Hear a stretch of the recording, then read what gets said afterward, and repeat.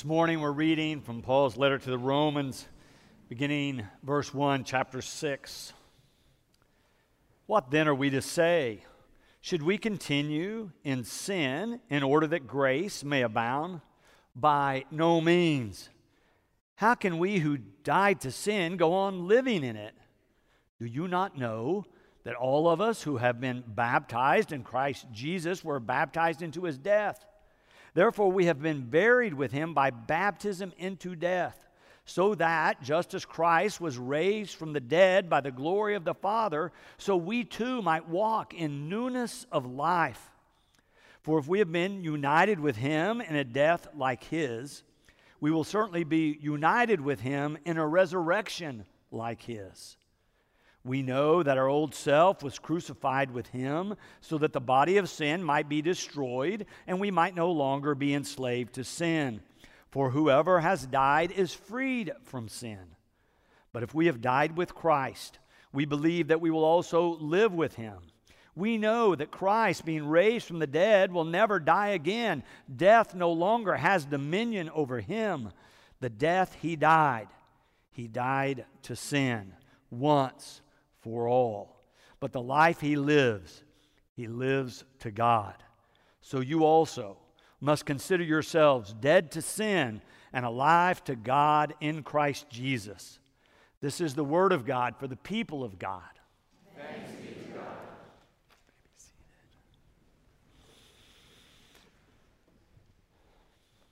So, by many scholars, this letter to the Romans considered to be Paul's greatest work. Paul's written a number of letters that we have in our Christian scriptures. Paul, was a traveling evangelist, a church planter, if you will. After his conversion, he spent most of his life traveling around the Mediterranean, organizing people, calling people to be faithful disciples of Jesus Christ. Most of the letters he wrote were to places where he had started the church. Romans is different than that.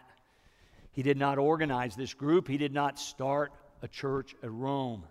On this occasion, he's riding ahead to tell them that he's coming and to introduce himself in a sense and his understanding of what God is doing in Jesus Christ for the whole world. And what Paul says to them is that what God is doing is saving us. He declares that we are saved by grace, by the grace of God coming upon us. He's made a shift in his life by believing if he could only follow the Jewish law codes perfectly, he would be in right relationship with God. But now, he says, he has a different understanding of what God has done for us in Christ, and what he has done is offer us salvation. He has saved us by grace. Where we began to read this morning, Paul is getting ready to anticipate their question, because he's gone as far as to say this: God's love for us grows in a way that outdistances our sin or overcomes our sin. So he's anticipating a follow-up questions from those who are reading the letter. So if God's grace is all that great, then why does our behavior matter at all?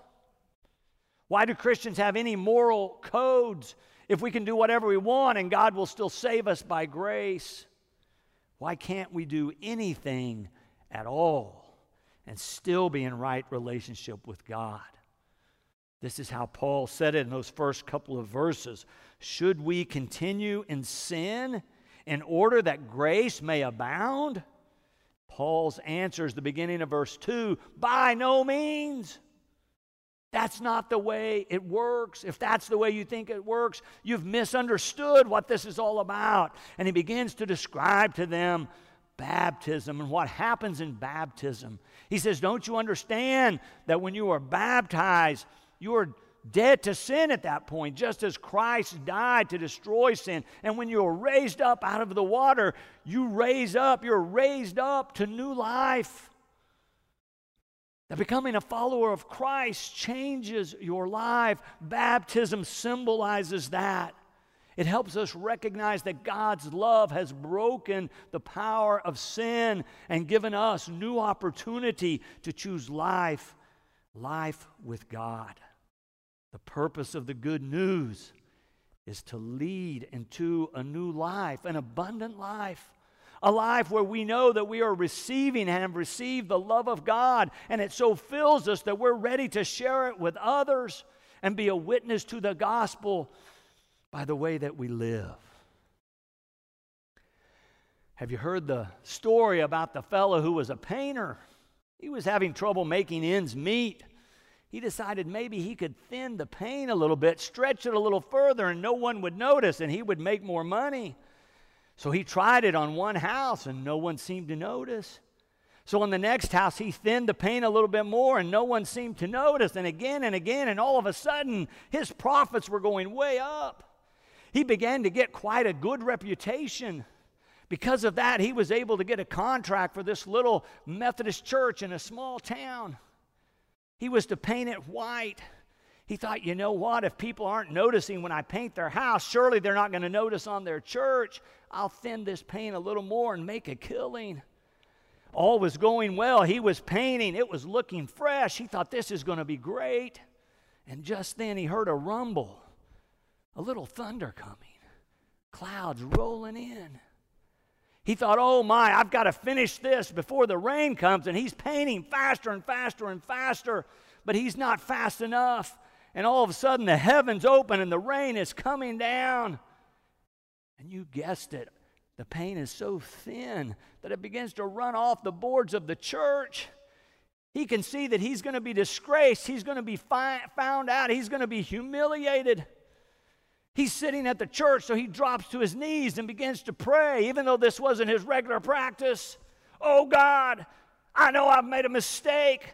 I know I'm going to lose my reputation and my business unless you show me the way. Oh, Lord, help me. And maybe because he was at the church, he actually heard the voice of God. He heard it say, repaint, repaint, and thin no more.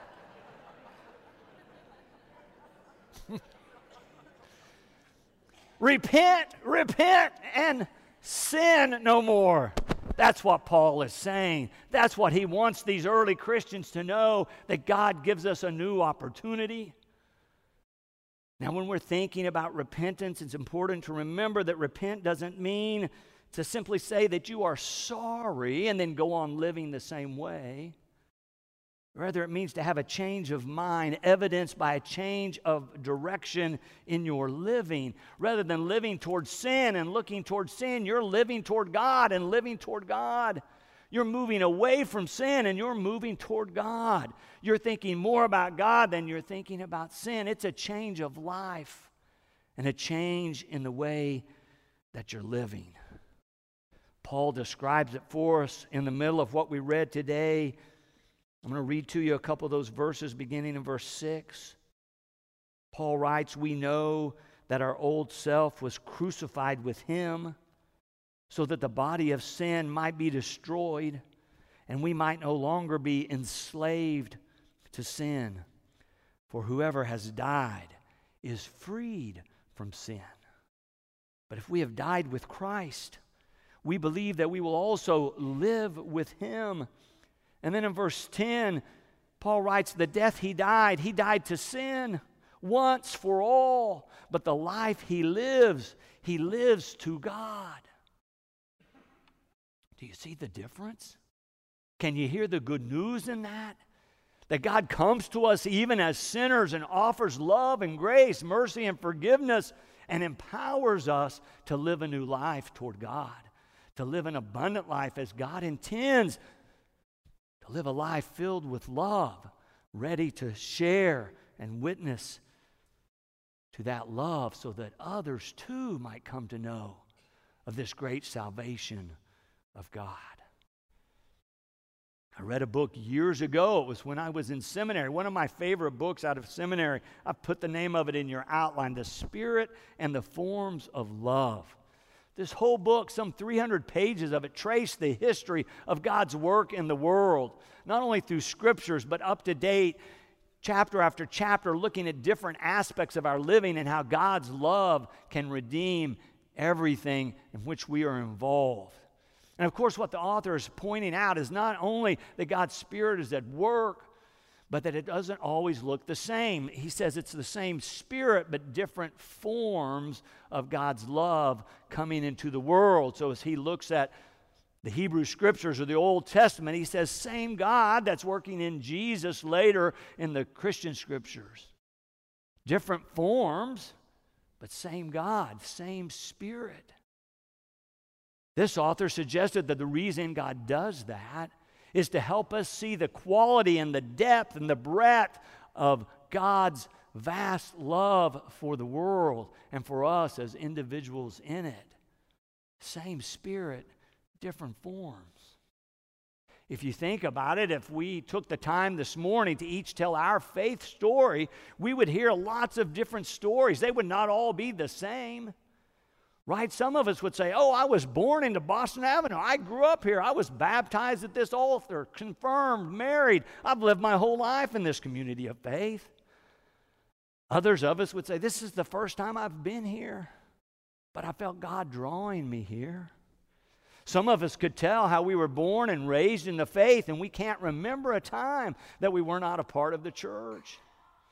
Others would say, oh, I was born and raised in the faith, but somewhere along the way, I kind of began to explore and go in other directions. I've checked out some different avenues and other pathways, but now God's drawn me back here. Some would say, you know, where I grew up, nobody really talked about faith. We didn't go to church. Christianity wasn't important in my life. But then through a series of circumstances, through meeting some different people, now I feel drawn to God and I want to be in church. Right? I mean, lots of different stories in terms of how we have gotten here. But at our best, we would all be able to recognize this is God's love at work in each and every individual life. Same Spirit, different form. Paul is saying, this love of God is available and at work in your life in a particular way to help redeem you so that you might recognize that this love of God is for you. And when you recognize it, you'll have that experience of salvation or the sense of being made whole. You will know your sin forgiven and your life is offered to you anew, a new opportunity to go forth and be whom God has created you to be. Test of faith is not, does your story match mine? But can you recognize the same Spirit of love? The Spirit that we point to as God, creator of the universe. The God Jesus called Father. The God that we proclaim is alive and at work even now in our very midst. We remind you that God is at work throughout our lives. And the journey of faith isn't a one-time thing, but is an everyday thing for the rest of your life. But that makes it a long journey. And most of us who have been on the journey for a while could testify that it's easy to get distracted, easy to misstep, easy to stumble and fall. But that God Paul talks about is still there with us, helping us, lifting us up, helping us move forward. But on such a journey, it's helpful to have a compass. Just as on a physical journey, it helps to know what direction we should be heading. Paul says there is such a compass. I've asked in the sermon title, so who needs a compass? I'm suggesting everybody. Everybody needs a faith compass to help us steer along the way because it's so easy to get lost and to take a misstep. If you were here last week, you remember we were reading from the Gospel of Luke. Luke was telling us that story of those two disciples after the resurrection who were kind of bewildered, a little bit lost, wondering what God was doing. They had heard that not only was Jesus crucified, but somehow the body was gone, that maybe he'd been raised from the dead. We noticed that in that story, there were 4 different ways that people came to faith. Some of them had a special revelation, a direct revelation or insight from God. Others of them had no revelation like that. They only heard the testimony of other people, but that helped them connect with God through Christ. Others learned about it through the study of Scripture, from reading those stories, from hearing those stories interpreted by Jesus in this case or by others. And then we also talked about the last sentence of that story, which said that those two disciples recognized Christ in the breaking of the bread. And then we all had opportunity to come to the table where we had broken and blessed the bread and offered it to you with the juice as a symbol, as a sign, as an experience of God coming to us, even in our brokenness, to bring new life to any and all of us. The compass God provides for us is Christ, Paul says. That God is at work in Jesus Christ to reveal to us this mighty love that never stops, that never ends. We find story after story about it in the pages of these scriptures. Jesus summarized it for us when he was talking about the first and great commandment. You might remember that story. He says the key is love God and love neighbor. Love God and love neighbor. It's a good compass as a way to follow Christ. But of course, if you have a compass but then go on a hike and leave the compass on the side table, it's not very helpful, is it? You have to be using it. So I'm suggesting we use this great commandment as a compass for us. In the text it says, you shall love the Lord with all your heart, soul, mind, and strength. I'm suggesting it might become more valuable to us if we would personalize it and say, I've put that in your outline. I shall love the Lord my God with all my heart, with all my soul, with all my mind, all my strength. Right? So then it changes from somebody else saying, you should live like this, to I choose to live like this. I've experienced the love of God alive in my life, and I want to be a follower of Jesus Christ. I want to live like this. I want to love God with my whole self. And I want to love my neighbor as myself. I want to share that love of God that I've come to know with somebody else. That's the life God intends for each and all of us. It's an abundant life. It's a trustworthy compass, I would suggest to you. It's the way of Christ. One day, Ryan walked in from first grade. He began to holler for his mother as soon as he came in the door. She wasn't sure what was going on. She came to find little Ryan and say, what is it? And he blurted out, I need $70. That's a lot of money for a first grader. What for, Ryan? He said, well, today we talked about in geography that there's people in Africa that don't have access to clean water. They don't have a sink and a bathtub and a drinking fountain like we do. And the teacher said if somebody had $70, they could drill a well, and those children, those people would have clean and fresh drinking water. I want to drill a well. His mother was a little bit stunned. She wasn't sure what to say. She began to think, he doesn't really understand how this works. Even if I gave him the $70 and he sent it, he might never hear anything back from one of those relief agencies. After Ryan's dad got home, she talked to him about it. They thought, well, we'll just not say anything and maybe he'll forget. If he brings it up again, we'll tell him he can earn the $70 by doing extra work and chores around the house. And even if it never comes to fruition, they're thinking he'll never make it to $70. He'll learn the value of honest work and how you have to work to earn a living. But his mom was surprised that night as she was tucking him in for bed. They always said prayers. He started the same way as he always did. Oh, God, bless my mom and dad and my brothers. She said that's usually the end of the prayer, but not that night. He said, and oh, God, let there be clean water for all the people in Africa. So, next day, Ryan's ready to do some work. Ask his mom, what can I do? She gives him some chores. He begins to work and work. Before long, he's earned $1, but not just $1, 10 and 20 and 50, and all of a sudden, he's earned $70. His parents decide they better help him go down to this relief agency. They ask the teacher, who were you talking about? And they go and find the office. Ryan takes in his $70 and says, I'm ready to drill a well. The workers were impressed with his generosity of spirit and his tenacity as a young person. They broke the news to him. $70 will buy a water pump, but it takes $2,000 to dig a well. Oh, his parents were crestfallen, thinking this was going to crush him. Not Ryan. He says, okay, I'll be back when I have the money. He was ready to go. He continued to work and do chores throughout the rest of the year on into the summer until he had raised $1,000. Newspapers heard about it. TV stations began to cover him.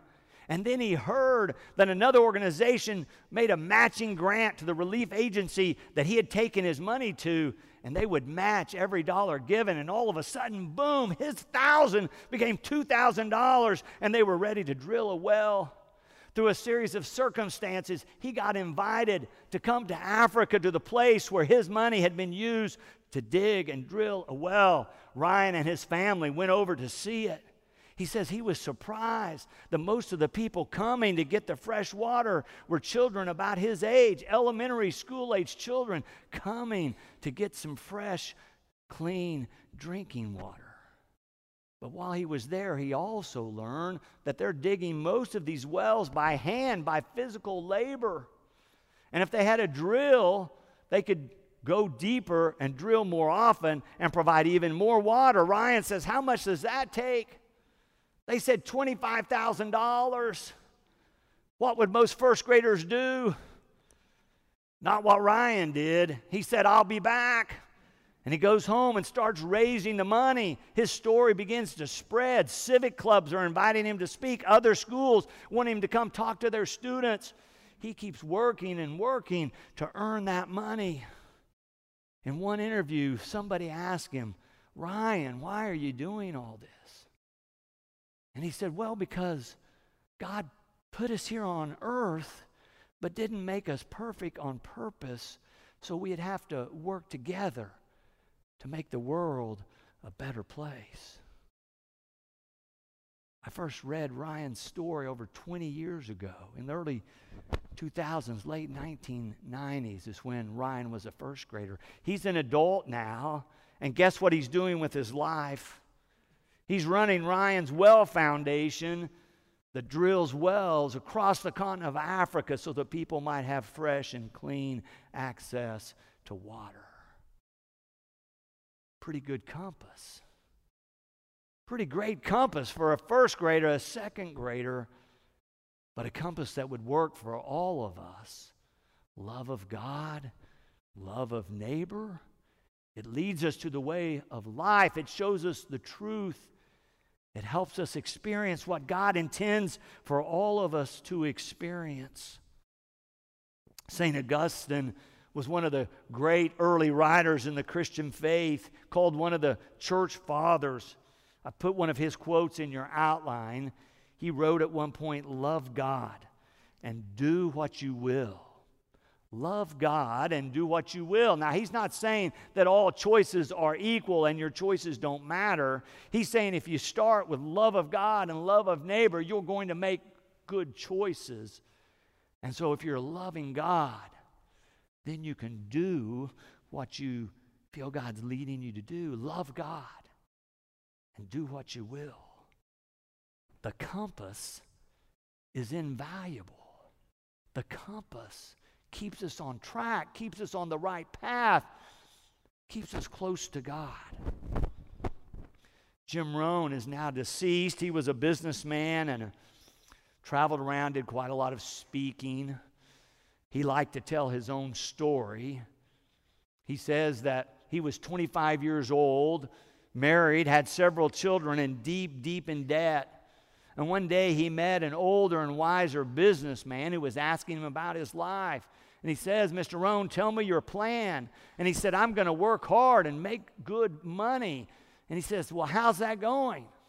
He said, well, I started working at 19. I've been working the plan for 6 years. I'm now 25. I have a beautiful family, but I'm deep in debt. And the older man said, I think that's long enough for your plan. if you're not inspired to live a Christian life, if you're not feeling God's Spirit alive in your life, leading you, freeing you from sin and making you alive in Christ, I'm suggesting to you it's time to get a new plan. Check your compass, look at a map. If necessary, get a new plan. And remember Paul's proclamation to us. So consider yourselves dead to sin and alive to God in Christ Jesus. Amen.